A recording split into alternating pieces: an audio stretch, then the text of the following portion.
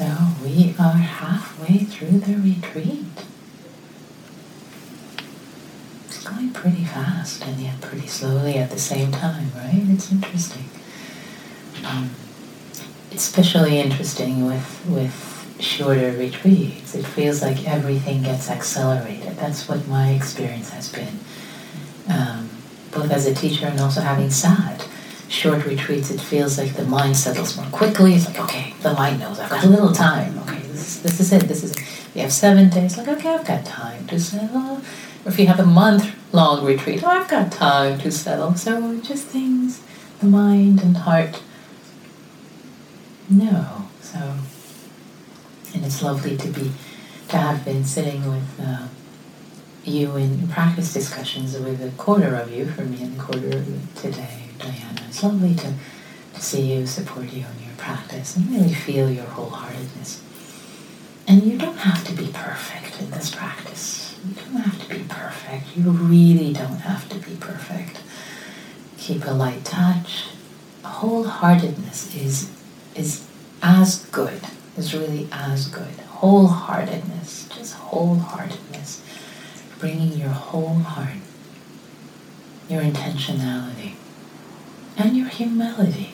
And humility takes us very far on this path of awakening, freedom. I loved that Diana brought in awakening, freedom into her talk yesterday. Yes, absolutely. This is about freedom, about awakening. Another word we use for awakening, for nibbana, nirvana, is freedom, ease. And to have humility, really to have humility about all this. And, sometimes this, what we call in Buddhism, the Pali term is mana, is conceit. There's a sense of conceit, I am, which can also be sensed for us practitioners as I'm better than, I've got this, I'm beyond this, or I'm worse than, everybody's got this, I'm the only one who can do this. So whether you have better than, or worse than, it's not helpful. It's neither is helpful. And I want to say just a little bit about those two. So the conceit of better than, like, I've got this. It's simple, especially if you're new to practice. There's this, I just learned this recently, and it's called the Dunning-Kruger effect. Have you guys heard about this before? Anyone? Dunning-Kruger effect? Yeah. Dunning-Kruger effect. Love it. So Dunning-Kruger effect is a cognitive bias in which people with limited ability, limited competence of something that they were just new in a particular domain, they overestimate their ability. So they have actually studies, it's pretty fascinating. When you're new, your confidence, they have terms for it. When you're new at something, like, this is easy, I've got this. This is I'm beyond this. Like, what are these people doing years and years practicing this Metta thing? It's like, I've got this in 5 minutes. So they have, researchers have studies, they have, so when the top of that, it's called, should have written it down, the peak of what was it? The peak of ignorance. I think that's it. It's the peak of mountain of ignorance. Such a great Buddhist word, right? Ignorance. And then after that, if you stay with something, then apparently what happens after that, according to researchers who study this, is you get into the valley of despair. Like, this is so hard, I'll never get this. This is so challenging. And then you continue to practice, and then of course your confidence starts to build, given your capacity. And then there's a humility, you know how much you don't know, and you keep cultivating and practicing, and keeps opening up. So wherever you might be in that, have kindness for your cognitive bias. And cognitive bias is another word for delusion. Right? It's for delusion, what we call in Buddhism delusion or confusion or not knowing, but it's really cognitive bias. I've given a whole Dharma talk about equating cognitive bias. There's so many cognitive biases that cognitive psychologists have studied.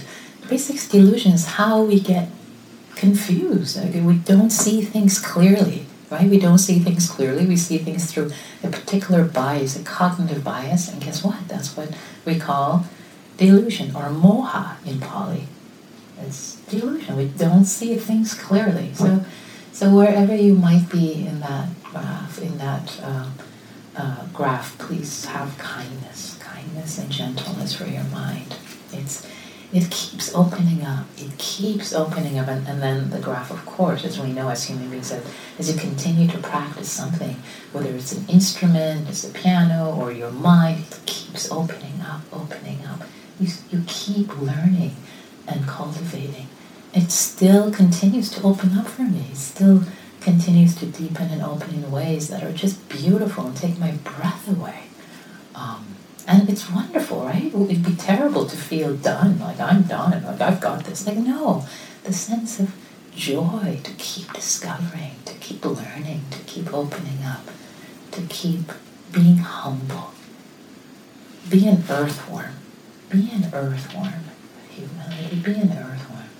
This is what Ajahn Suchita, a well-respected Thai forest master, it's one of the talks he gives. Be an earthworm. With that level of humility, be an earthworm. Just practice.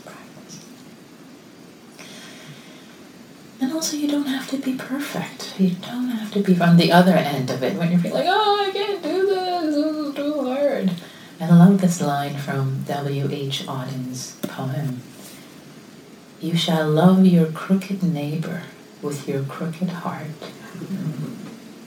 We're not perfect. Our hearts are crooked. They're doing the best they can, and they're as they are. They're messy, and our neighbors are messy too.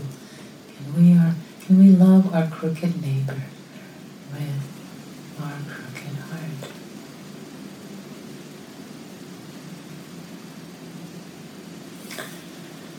So, both a sense of humility and also, at the same time, this might seem like dichotomies, but they aren't. Sense of humility and also a sense of confidence. So yes, of course, there's a lot of dichotomies perhaps, but the sense of confidence is that this practice works. This practice works. And it keeps transforming us and shifting us and changing us. And as Diana mentioned in her talk, you can borrow trust from our experience if you don't have it yet. And many of you have trust in your own experience.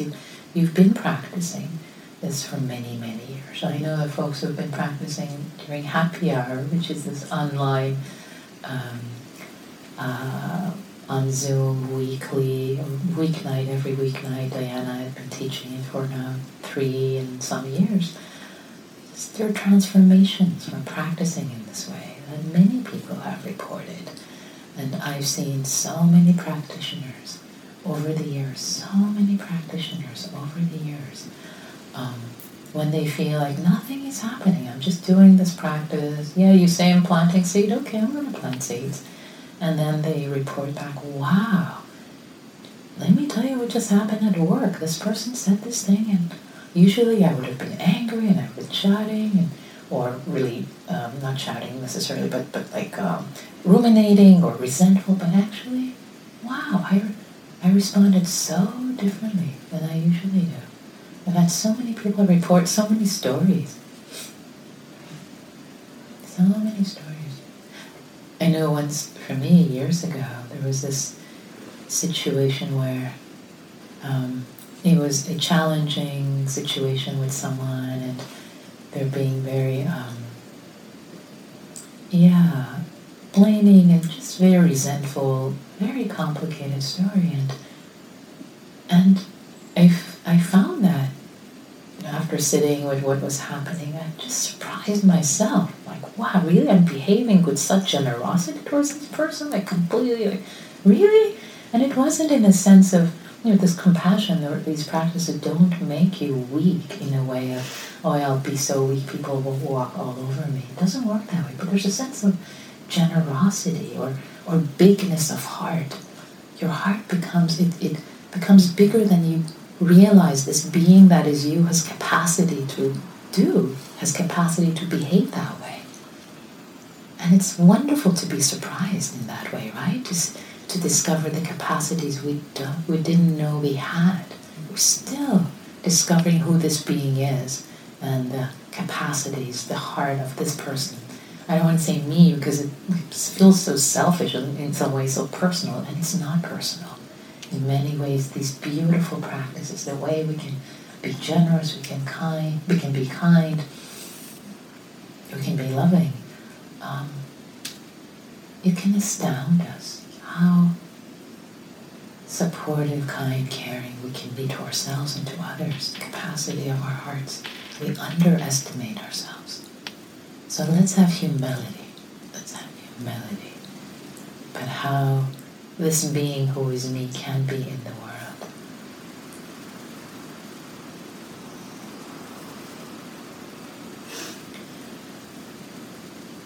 So continuing with the attitudes.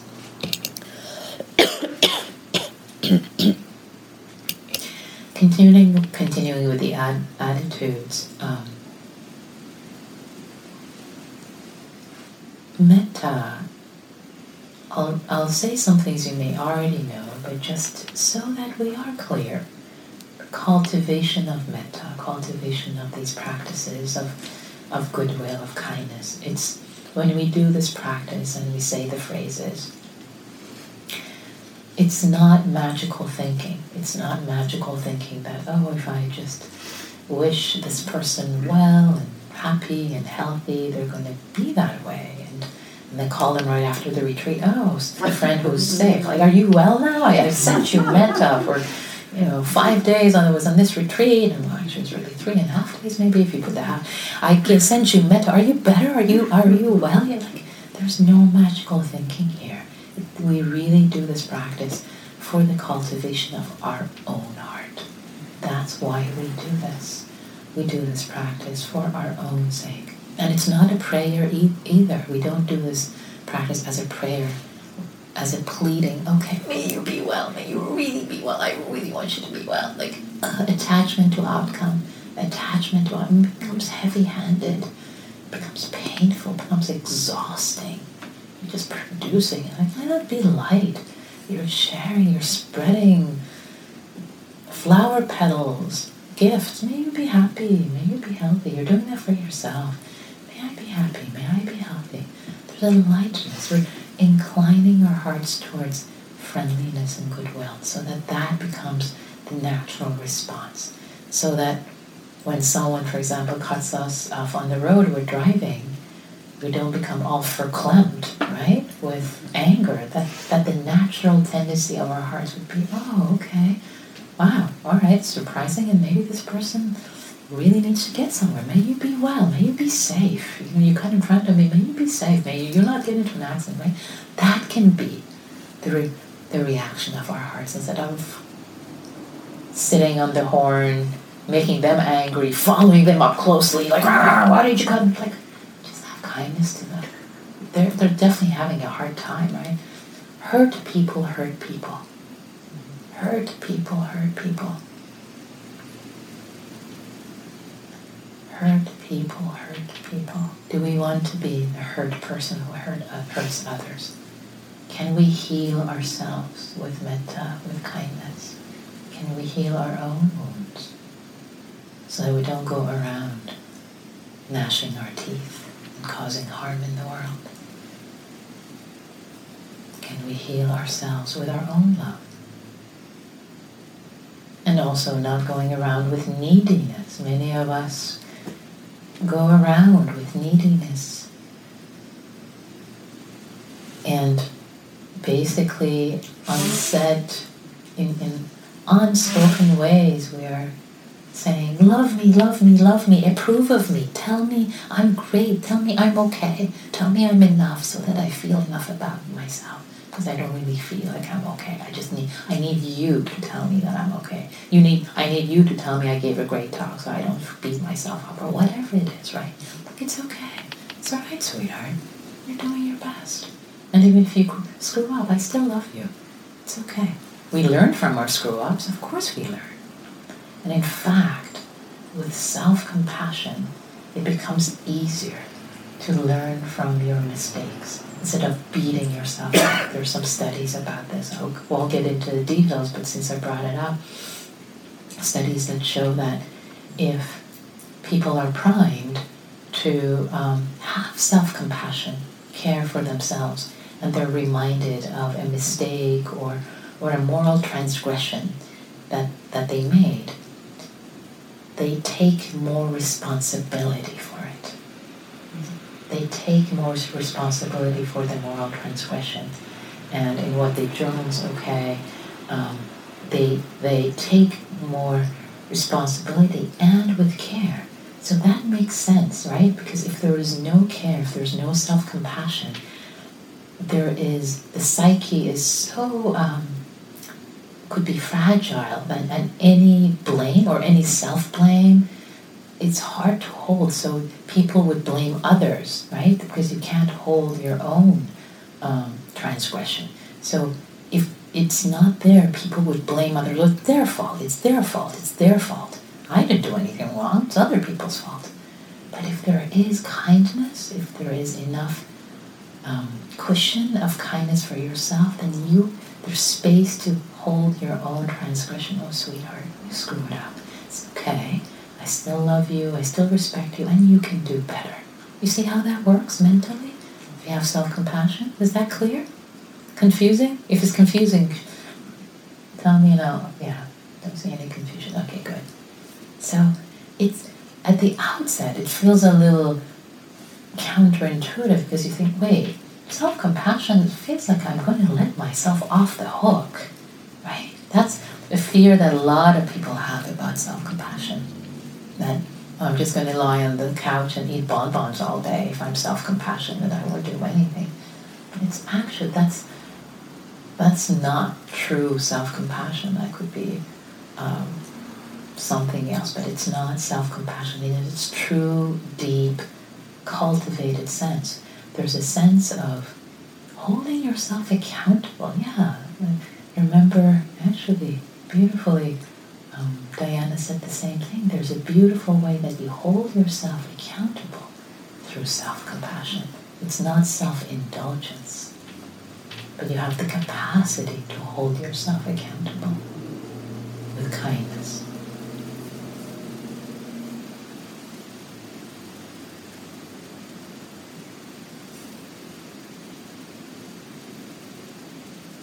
So another aspect of the attitude to have is that cultivating metta, kindness, goodwill.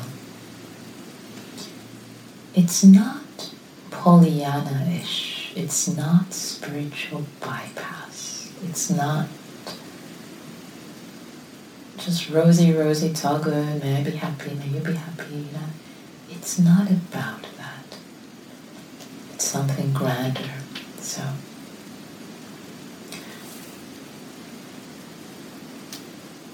So there are difficulties, of course. Everybody has challenges. In Buddhism we say 10,000 sorrows and 10,000 joys. Of course, we all have the joys and sorrows. And as human beings,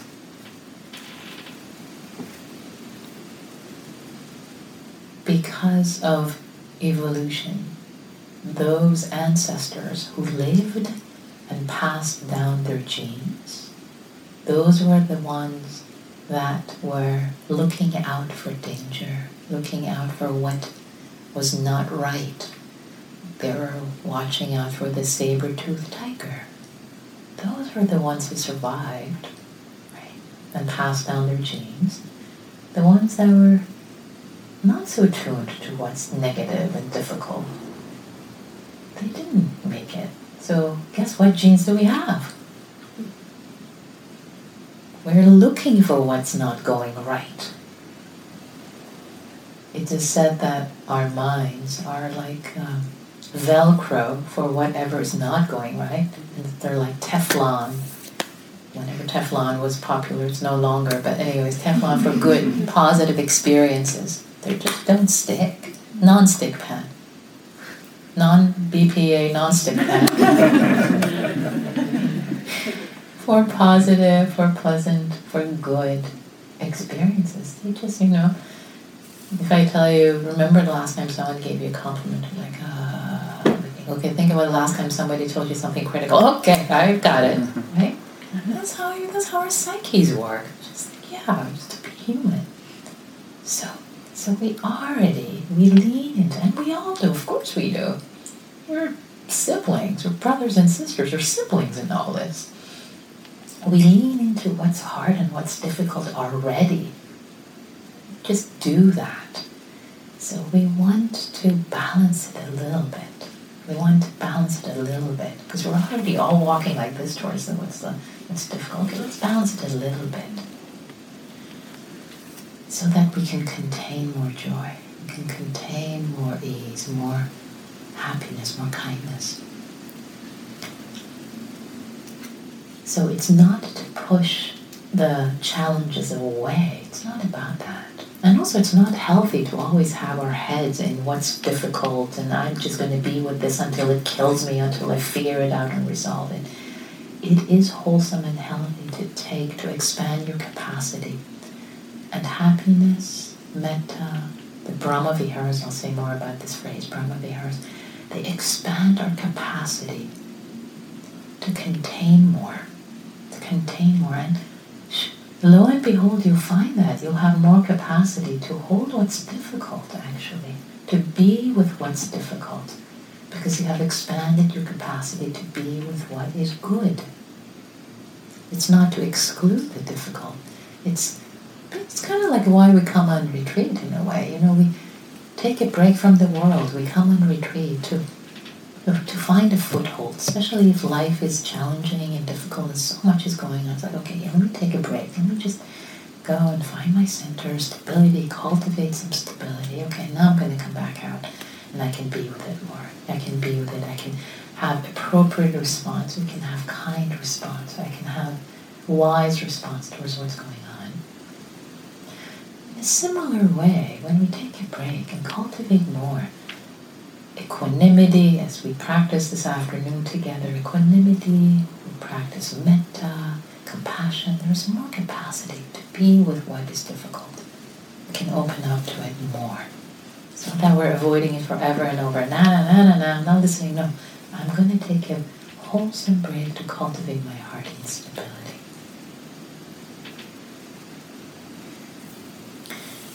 I want to say a few things about the phrases now that I've talked enough about attitude. A few things about the phrases.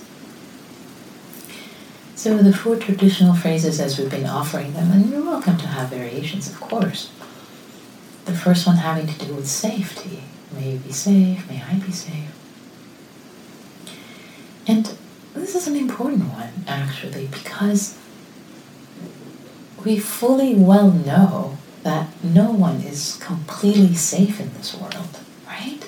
So in some ways it can feel like madness. Why are you wishing safety, even though anything can happen at any moment? Don't you Buddhists say everything is impermanent, right? Anything can happen at any moment. So what's up with that? Yes, of course, both. Knowing that nothing is guaranteed. There is no ultimate safety in the world. I wish you safety. I give you this gift from my heart. I wish you safety, even though I know the world is not safe. It's okay. I wish myself well. It's the act of wishing. It's the act of giving the gift that trains our heart, turns it towards well-wishing, towards friendliness towards another person. So there is no dichotomy here. There is no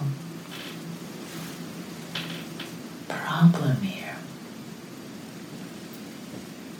So I wish you well. In the same way, if there's a friend who's not happy, or if you're not happy, and if you say, well, may I be happy? Well, I'm not happy right now. How can I be happy? Then you start thinking about all the ways you can be happy. Like, no, it's not a thinking, right? It's not a thinking practice. Like, may I be happy? You're connecting with the wish.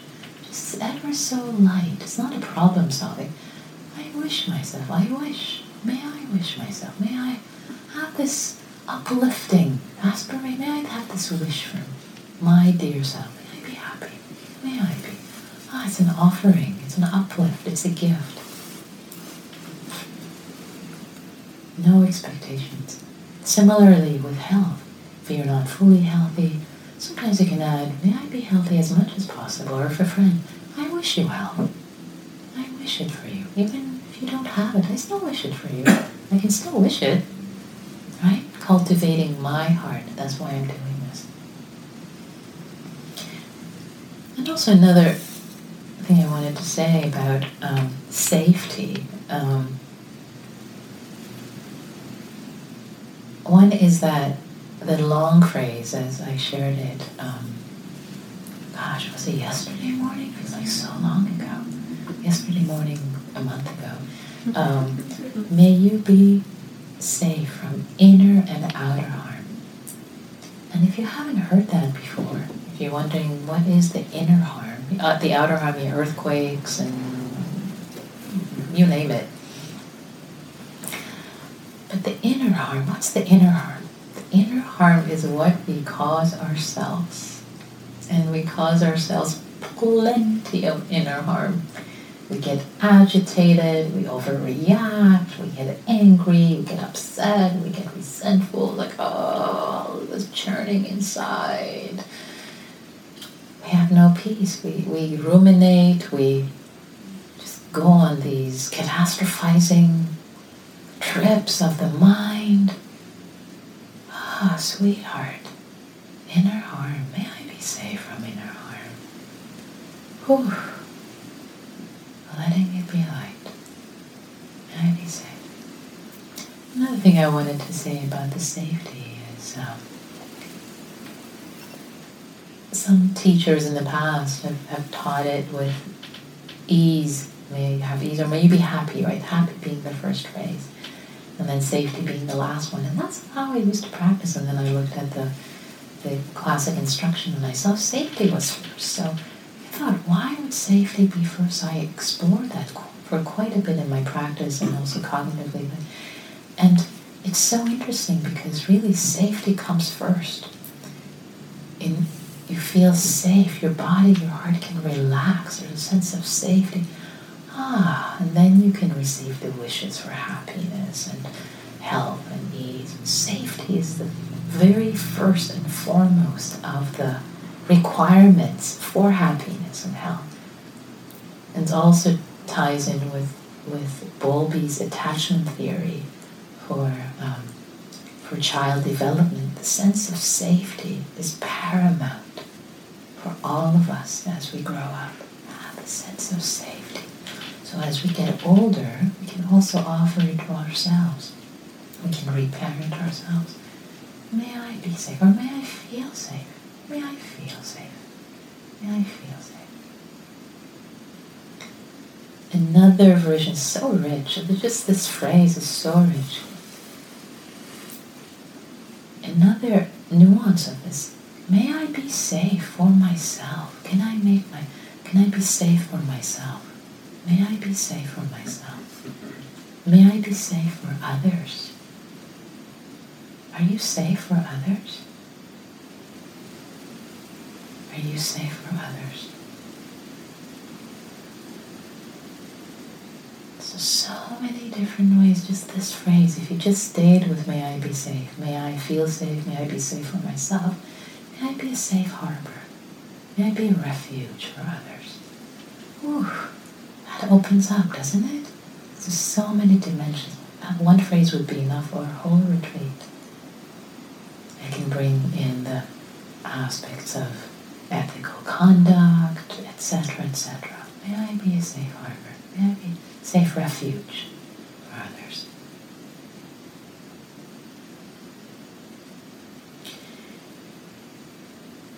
And besides the four phrases, there are also the simple two phrases. May you be safe, may you be happy. May I be safe, may I be happy, or may I be happy, or may I be well. You can just, as Diana said, you can just choose one. May you be well, may I be well. So simplify. You can just go with words, and it's so helpful sometimes. You might have found that yourself to let the words perhaps be synchronized. It sometimes feels like it gets reduced to just one word. Say, and synchronize with the breath, with the in-breath and out-breath. Happy, healthy, peace. Yeah, I think one of you mentioned that you had discovered that practice last night on your own. Yay! So, and another thing to say also, sometimes it feels like the words are too much and it needs to be wordless. And that's okay too. You can be radiating metta. You can be radiating it internally, externally, 360 degrees.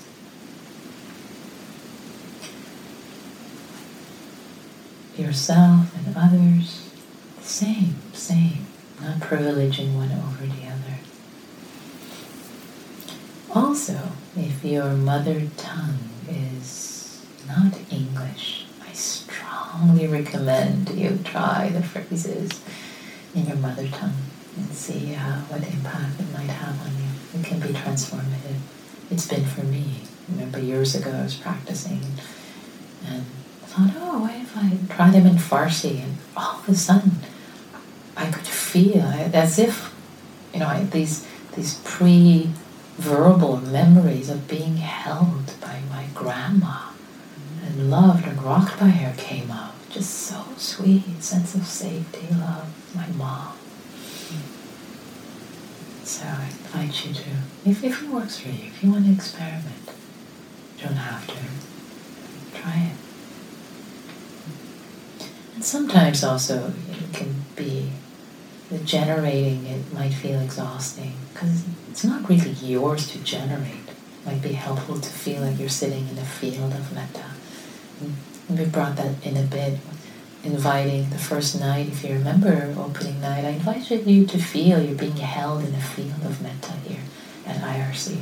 The redwoods, with all the practitioners who've come, who've practiced here, this whole space being filled with metta, and you can just sit in it, receive it, breathe it in. So there are ways, skillful means you can work with it.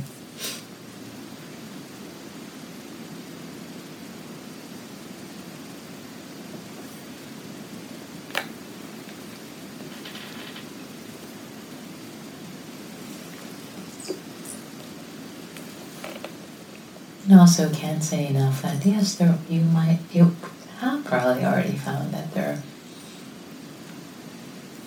can be ups and downs in this practice. There could be times that it's flowing, and times that tears are flowing. It's okay. It's perfectly fine.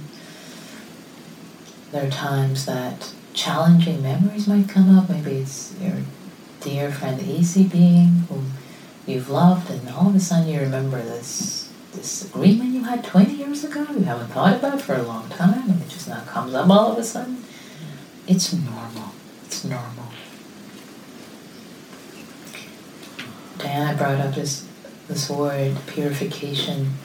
And I actually like the word purification because it's associated for me with this teaching manual, Visuddhimagga, the path of purification. It's the path of letting go. It's the path that we get purified through this practice. Whatever needs to come up and get purified, it will.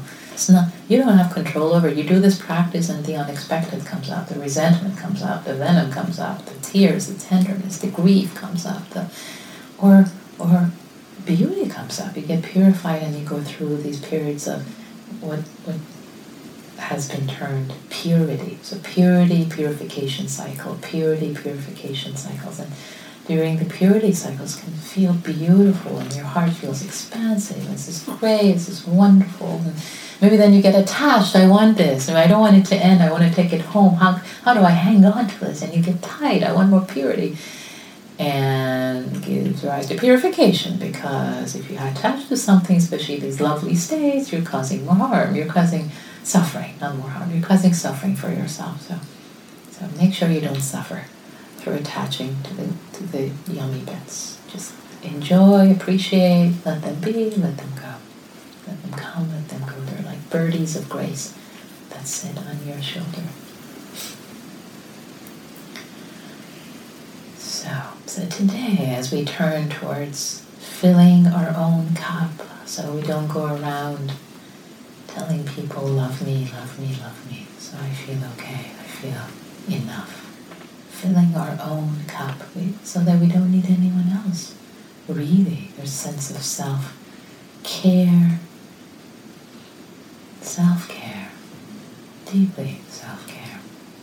And then we can fill other people's cups, because our relationships can be there can be a lot more maturity in our relationships. We're not in them so that the other person feeds us and feeds our ego, makes us feel okay about ourselves, makes us happy, quote unquote. We're happy already. There's a sense of confidence and fullness and humility, of course. But we mature, we can become more mature in relationships that way. If there's more metta for ourselves. And then we can have metta for the other person. We can be there more for them. So I promised to say a little bit about the word Brahma Vihara, or Brahma Viharas, as we talk about these practices, or in BV in short, if you've never heard that term before. So the Brahma Vihara, Brahma translates to heavenly, or the gods, and Vihara is abode or dwelling. So literally, these practices translate to heavenly dwellings, the home of the gods, also known as the four immeasurables. They can feel infinite. The abodes of Brahma, sublime attitudes, lots of different terms they're used for them. And I always wondered, the four immeasurables, I could get a sense of, yes, they can feel really sublime and boundless, without boundaries, not boundaried. And maybe I'll just say something about the word boundary. So many things I want to say, not enough time anyway. I'll come back to that. So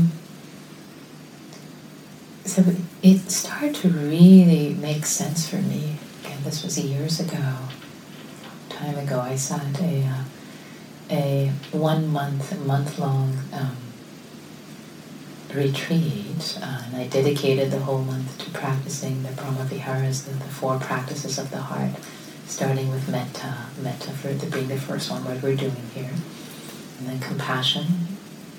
Maybe I'll say a little more. Okay, footnote. I'll go back to that retreat in a moment. Keeping on the edge of your seat. Okay, so the four Brahma Viharas. The first one being Metta, which is the sense of basic kindness, friendliness, as we've been talking about. And then the second one, which is related, they're all related, is compassion, karuna. And think of compassion, or karuna, the Pali word. When metta, friendliness, kindness, meets suffering, it gets expressed as compassion. It holds the suffering. The friendliness, the goodwill holds suffering. And it becomes compassion. In other words, I've also heard this, compassion is the love child of metta and suffering. So in metta means suffering.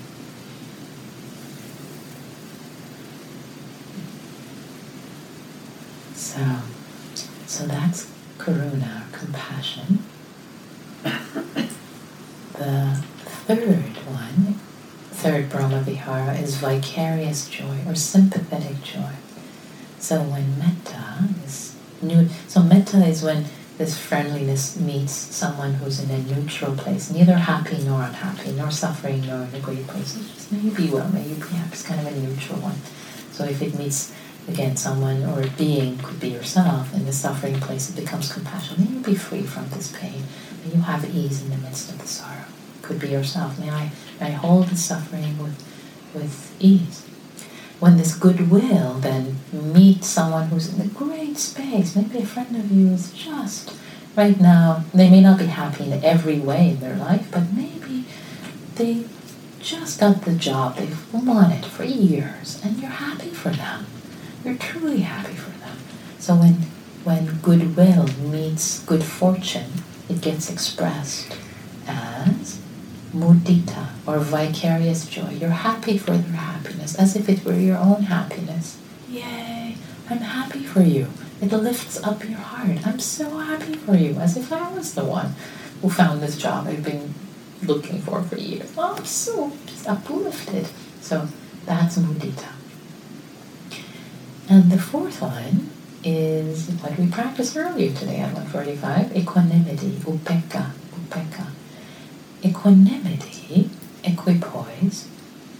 Some people wonder, wait, belongs with the others? These warm-hearted feelings? Yes, it does. Because equanimity is not aloof. It's not like, oh, whatever. Things are as they are. It actually has warmth, has care about it. Equanimity has a sense of care, has a sense of presence. You're present with what is. You're not turning your head around, just leaving the scene. You're present. You're present with stability. In fact, equanimity needs to be present in all the other three Brahma Viharas. Because if it's not present, they will veer into so the metta will fall into attachment. If you don't have a sense of stability, you'll become, I want this, may you be happy. Right? So it needs a stability. For compassion, if there isn't that stability of may you be well, may I be free from this pain, may you be free, it can fall into sympathetic distress or agony or overwhelm, which is what actually some people call compassion distress. It's not. It's actually empathetic distress. It's when there's no stability to actually have the compassion. It's like somebody, say if your friend is suffering, they're bobbing up and down in the waves, and you jump into the waves with them. Instead of having compassion with them, offering a supportive hand, right? Compassion, like, let me support you. I wish you well. I wish you ease from the suffering. You're just jumping into the waves with them because you don't have the stability, right? You don't have the stability of equanimity. You're getting into the anguish. You're getting overwhelmed with them. If there is no equanimity to support compassion. Does that make sense? So compassion practice needs equanimity as its foundation, as its basis, as its fabric, in order not to become empathic distress. There's more here. There's all of these. There's a whole Dharma talk, but so yeah, there's a lot more to say here, but I'll just leave it for now because there's more things, a few other things I want to tell you. Okay, so now I want to come back to the story that I left. So speaking of the term immeasurables and the heavenly abodes, the dwelling of the gods. So years ago, when I was sitting this, it was my first actually long Metta retreat, Brahma Viharas retreat. I had done a week or 10 days, but a month I hadn't. I really got at that point why it was called the heavenly abodes. I felt like, wow, if there's heaven on earth, this is it. Doing this practice for a long time is it. I was so happy for that whole month. I was just really, there was such beauty in the goodness, being able to be with suffering, with compassion, happiness of others, to be with it with joy, with delight, with equanimity. What a beautiful feeling. Just metta, of course, the first one, there was a sense of, wow, how amazing to live in this space, to be in this space. This is heavenly abode. This is living in the Brahma realm, in the godly realm. This is as good as it gets. And it was during that time that it was right after it, I can't remember now. I dedicated I think maybe it was after it. I dedicated a year of my practice to practicing the Brahma Viharas as my primary practice. not insight, and it was a lovely year of practicing the Brahma Viharas, and also to say, happy hour has been a joy for me to teach as a part of living and really continuing the connection to that heavenly realm of the heart and supporting others in that way. It's practices. There's so much more, so much more. And also to say, maybe also I'll say something, because maybe what I said is a bit of a code word, but just to unpack it a little bit, these practices, these Brahma Viharas, these 4 practices, are also samatha practices, concentration practices. So the heart and mind can get very, very stable, very concentrated. And states of absorption, known as the jhanas, if you might have heard of them, states of jhanas and absorptions, can arise through these practices. And the flavor of the jhanas through these practices are very different from flavor of the jhanas with breath, meditation, anapanasati, or kasinas and colors, etc. They're very different. They're lovely. Jhanas are already quite beautiful and healing and supportive, and so there's quite a depth and to this practice. So in saying this and sharing this, I'd like to inspire us. There is a lot more here. There's a lot more here. There's a lot more goodness and depth and beauty. Not to bring up, it's not my intention to bring covetousness. Ooh, that sounds good, I want that. That's not my hope at all. But to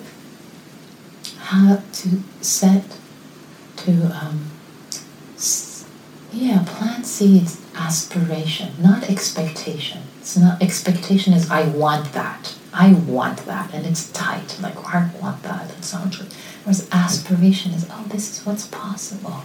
Wow, this is what's possible. This is beautiful. For me too, the sense of trust. Me too, if I continue to practice with wholeheartedness, allowing myself to be purified as it needs to happen on this path of purification, states of purity will arise in their own time, not my schedule. I can't circumvent, I can't go around it. The purification needs to happen in its own time, for the purity to arise.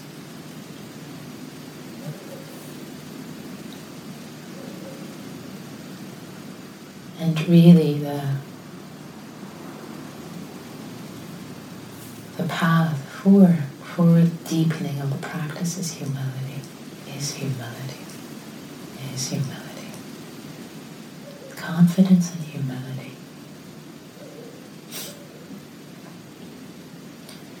So I have left very little time, or maybe I'll just mention these. I think it's important to mention. There's enough time. Yes, there is. Okay.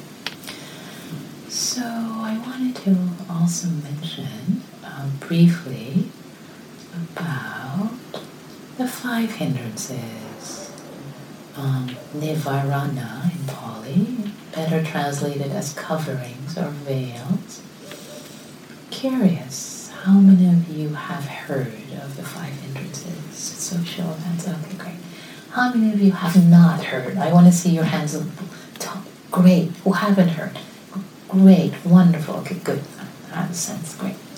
So we usually on the second day of the retreat, the Dharma talk, bring a mention of them, because you tend to come up. If they haven't already come up, some of you have already talked about them in the practice discussions. So these 5, and I don't love the word hindrances, because it feels like something negative and difficult we have to get rid of, but really nivarana, which is covering. They're covering the path. It's a veil. It's a veil that covers the path and is going to teach us something. It's going to teach us if we learn to work with it. To work with them, to be patient with them, to see what they want to teach us, what we can learn from them. That's a much better attitude as, hindrance, I want to get rid of it. We're not cultivating aversion here. We're not cultivating aversion here. Okay, so what are the 5 hindrances? first one is sensual desire, just or wanting things to be other than they are right now. Like starting to think, oh, well, in Metta I can show up, oh, well, I'm not happy. How can I be happy? I would really like to be happy. When I was on vacation, I was happy. Oh, well, how about that? Like, just like kind of desire, like these happy thoughts. You're not here anymore, but just sensual desire.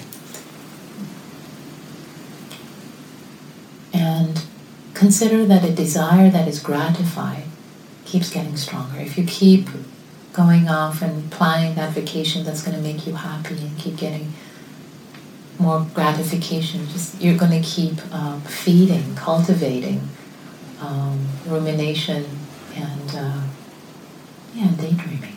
So the second one is aversion or ill will, which already talked about. It can come up also as a purification in this process. And guess what is the antidote to ill will? Metta.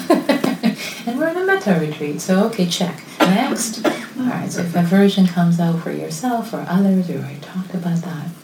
And also maybe another thing I would say is, I'll say one more thing about aversion. If it's coming up about someone else, it's helpful to think about a good quality of the other person. And sometimes it's really hard if you're just like angry or upset, like, oh, good qualities, they have none. Please, come on, sweetheart, they have something. Okay, they show up on time. Alright, okay, that's a start. Actually, well, start wherever you can find it. Just hang in there, be patient with yourself. I'm sure you can think of good qualities that this person has, and that can soften the heart and bring some balance. And also think of common humanity and just like me. We'll talk more about that tomorrow. The third one is sloth and torpor, so sleepiness. Yay! Anyone not felt sleepy on the retreat? It's a very common one. So the way to work with that is you can gently, softly open your eyes to bring more energy in, and let your eyes be softly gazing downward. And if you're really sleepy, you can open them and gaze outward. And again, you're not looking out. It's a soft gaze, unfocused, but just bringing light and letting light come in. If you're still sleepy, stand up. Standing meditation, as Diana talked about.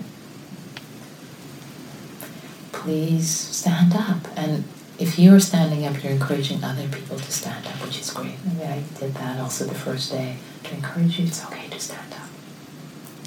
And that can really help with sleepiness, or bring up energy. Go for a faster walk to bring up some more energy. And what's actually a beautiful way to work with sleepiness is to become curious about the state of mind. What does it feel like to be sleepy? What's happening in the mind?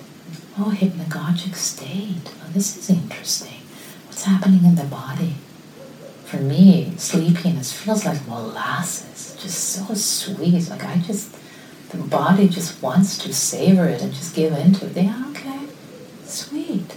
Let there be no resistance. Let there be curiosity, just curiosity.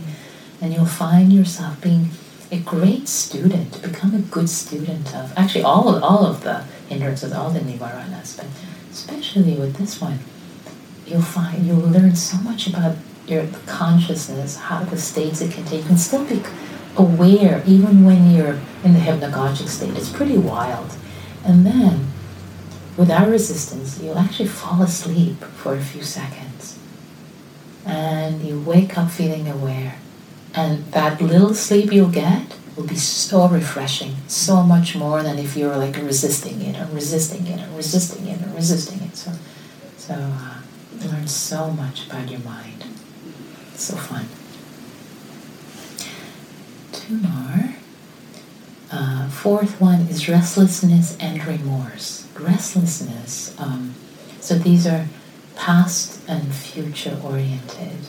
Restlessness tends to be future oriented. You're thinking about the future, and remorse is past oriented. So stay in the present. Stay right here. And also helpful to give your mind a wide pasture. I actually brought that into the 145 practice guided meditation. Remember, we made our minds spacious, gave a lot of space for any agitation to just be roam, so that it becomes diffuse. Remember I mentioned the gas molecules? Let them be dispersed. Anyone? You're all asleep? It's okay. So that it can give a lot of space to restlessness and remorse. And the last one, the last nivarana is doubt. And doubt can show up as I can't do this is not right, this is not the right practice for me, what am I doing here, this is the wrong practice, they don't know what they're talking about, these teachers, like, what's this practice, and what's this, like, it just can, like, be equal opportunity doubt about yourself, about others, about teachers, like, everywhere. It's like equal opportunity, just doubt. So it's helpful to just call it, oh, it's doubt. It's doubt. I've heard about this. Oh, when it comes up, everything, I have doubt about everything. What am I doing here? It's doubt. It's just doubt. You're not the first human being who's experienced doubt. You're not the last. To notice doubt, see the energy. So doubt often masquerades as wisdom. However, I'm waiting for like, I saw that today. So wisdom, however, wisdom actually has a very clean energy. Wisdom has a clean, discerning energy. Feel the energy of it in your body.